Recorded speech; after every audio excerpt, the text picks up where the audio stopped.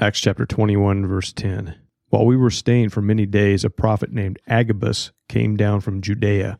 And coming to us, he took Paul's belt and bound his own feet and hands and said, "Thus says the Holy Spirit, this is how the Jews at Jerusalem will bind the man who owns this belt and deliver him into the hands of the Gentiles." And when he heard this, we and all the people there urged him not to go up to Jerusalem. Then Paul answered, "What are you doing, weeping and breaking my heart? For I am ready not only to be imprisoned, but even to die in Jerusalem for the name of the Lord Jesus." And since he would not be persuaded, we ceased and said, "Let the will of the Lord be done." Now, military personnel are pretty familiar with the term readiness, meaning to always be ready in preparation to respond to a situation on short notice. And mobilizing at a moment's notice is a priority for our military, and it requires everyone has everything they need before that happens. So when the word comes, it's off to wherever. There's no time for training, gathering equipment, or any other preparations. It's time to go, and they need to be ready.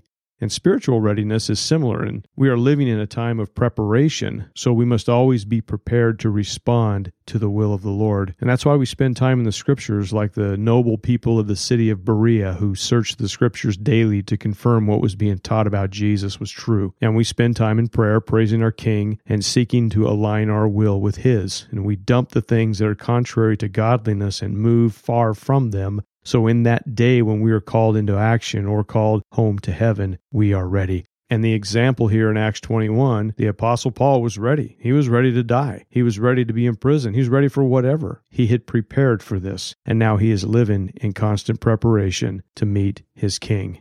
Jesus taught about the end times and his second coming in Matthew chapter 24, and although there are different interpretations by many in the church regarding what exactly everything in the chapter means, there's one important element for everyone who follows Jesus to understand, and it's in Matthew 24, verse 44, where Jesus says, "Therefore you must be ready, for the Son of Man is coming at an hour you do not expect." And his coming is going to catch the world off guard. And as far as his followers, our job is always to be in a state of readiness to meet the Lord. And throughout my journey with Jesus, I've seen a handful of people in the family of God die. And many of them were from other churches, as my career took me to many death scenes in our city. And there were those who were ready, and you knew it. They not only had a good testimony confirmed by their loved ones and their healthcare workers who cared for them, but their homes oftentimes were lit up with things about Jesus. Good scholarly books lined their shelves and pictures on the wall depicting a life of service to Jesus, cards on the fridge from loved ones with scripture all over them and more. And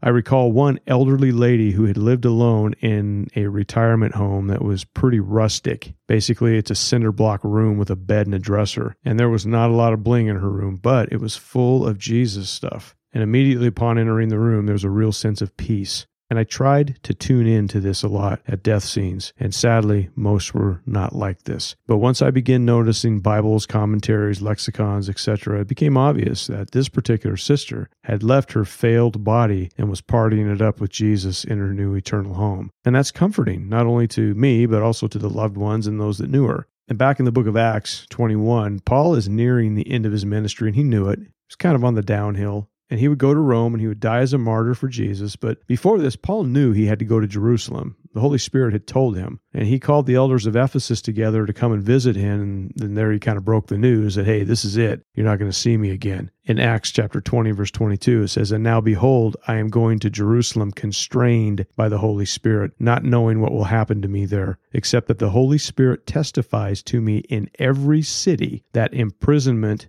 and afflictions await me. But I do not count my life of any value, nor as precious to myself, if only I may finish my course and the ministry that I have received from the Lord Jesus, to testify to the gospel of the grace of God. And now, behold, I know that none of you, among whom I have gone about preaching the kingdom, will see my face again." So Paul, he has his marching orders from the Lord. He's going to Jerusalem, and he's warned, hey, there's going to be imprisonment and affliction.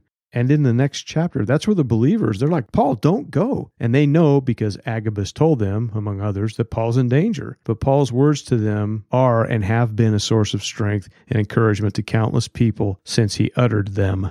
For I am ready not only to be imprisoned, but even to die in Jerusalem for the name of the Lord Jesus. And I believe this is what Jesus was talking about when he said, be ready. And these words may seem extreme to us nowadays with our addiction to comfort, but realistically, the Lord could return at any given day, and we can't be guaranteed that we will live another day. Now, when I was a new believer and I heard this, I was kind of uneasy about it because it made me kind of paranoid. Am I going to die today? Oh no, I have so much to live for and so many things I want to do. And what about my family? But as I grew in the Lord, the words, be ready, began to become more serious to me as I met people who unexpectedly died. And not all of them are old. Car crashes, heart attacks, aneurysms, overdoses, gunshot wounds, drownings, and more. They really made me think about my own readiness. These people did not wake up that day intending to die, and they did. And obviously I'm still here, but it's not because I was careful. Rather, it's because God's not done with me yet. And when he is done, and he says, you're done, then I'm done, and I'm gone. And I've accepted that. And I don't know when that's going to be, but what I do know is I need to be ready. So instead of being paranoid about when my time comes, I found focusing on Jesus and his will, that's a tremendous encouragement for me regarding my departure to my eternal home. Colossians 3:2, set your minds on things that are above, not on things that are on earth. And this doesn't mean that we check out mentally from our surroundings and responsibilities. Rather, it means the eternal things need to be in the forefront of my mind and filtering the temporal. So if an opportunity comes up for me to do something and I don't know if God's in it, then I'm going to filter that thing or at least wait until I can get a more clear understanding from the Lord.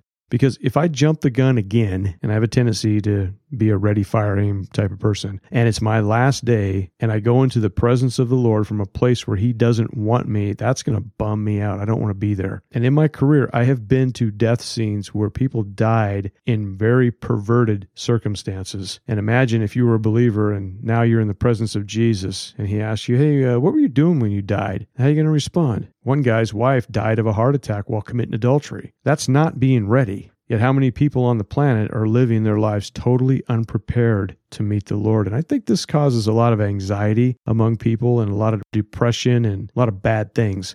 But as believers, we have a few things that can really help us be prepared to meet Jesus. And first is obviously salvation that comes by his grace and nothing else. Receiving that salvation through our faith in him is number one. The second thing, I believe, is spending time with Jesus. Now, maybe some expected me to say, things like serving or proclaiming or praying or something like that. But realistically, a new believer can draw a lot closer to Jesus by dedicating time every day to spend in prayer, talking to Jesus, and listening to him. By doing this, a lot of discouraging things like hypocrites in the church, battling different churches, getting wrapped up in theological battles over issues that are non-essential, these things seem to not be that big of an issue when you're spending a lot of time with Jesus, just getting him and his spirit in you, communicating with him, experiencing him. But if we don't spend time with Jesus, praying and listening to him, how are we ever going to draw closer to him and recognize his voice? You don't do that through studying. You don't do that through works. You do that through spending time with him. And another thing I believe is very important is to ask the Lord for the gift of the Holy Spirit, to receive power from God, to be a witness and experience whatever spiritual gifts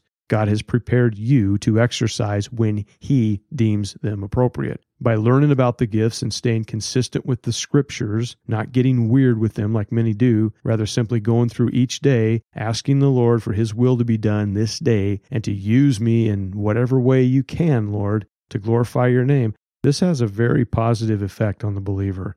And a person begins to experience the supernatural power of God in their lives. And man, it's awesome. You now understand that God is there, man, and he's working, and the scriptures are right on the money. God will do what he wants to do through whoever he chooses. He is knowable, and he wants to use me as a part of his kingdom to glorify him. That's good news.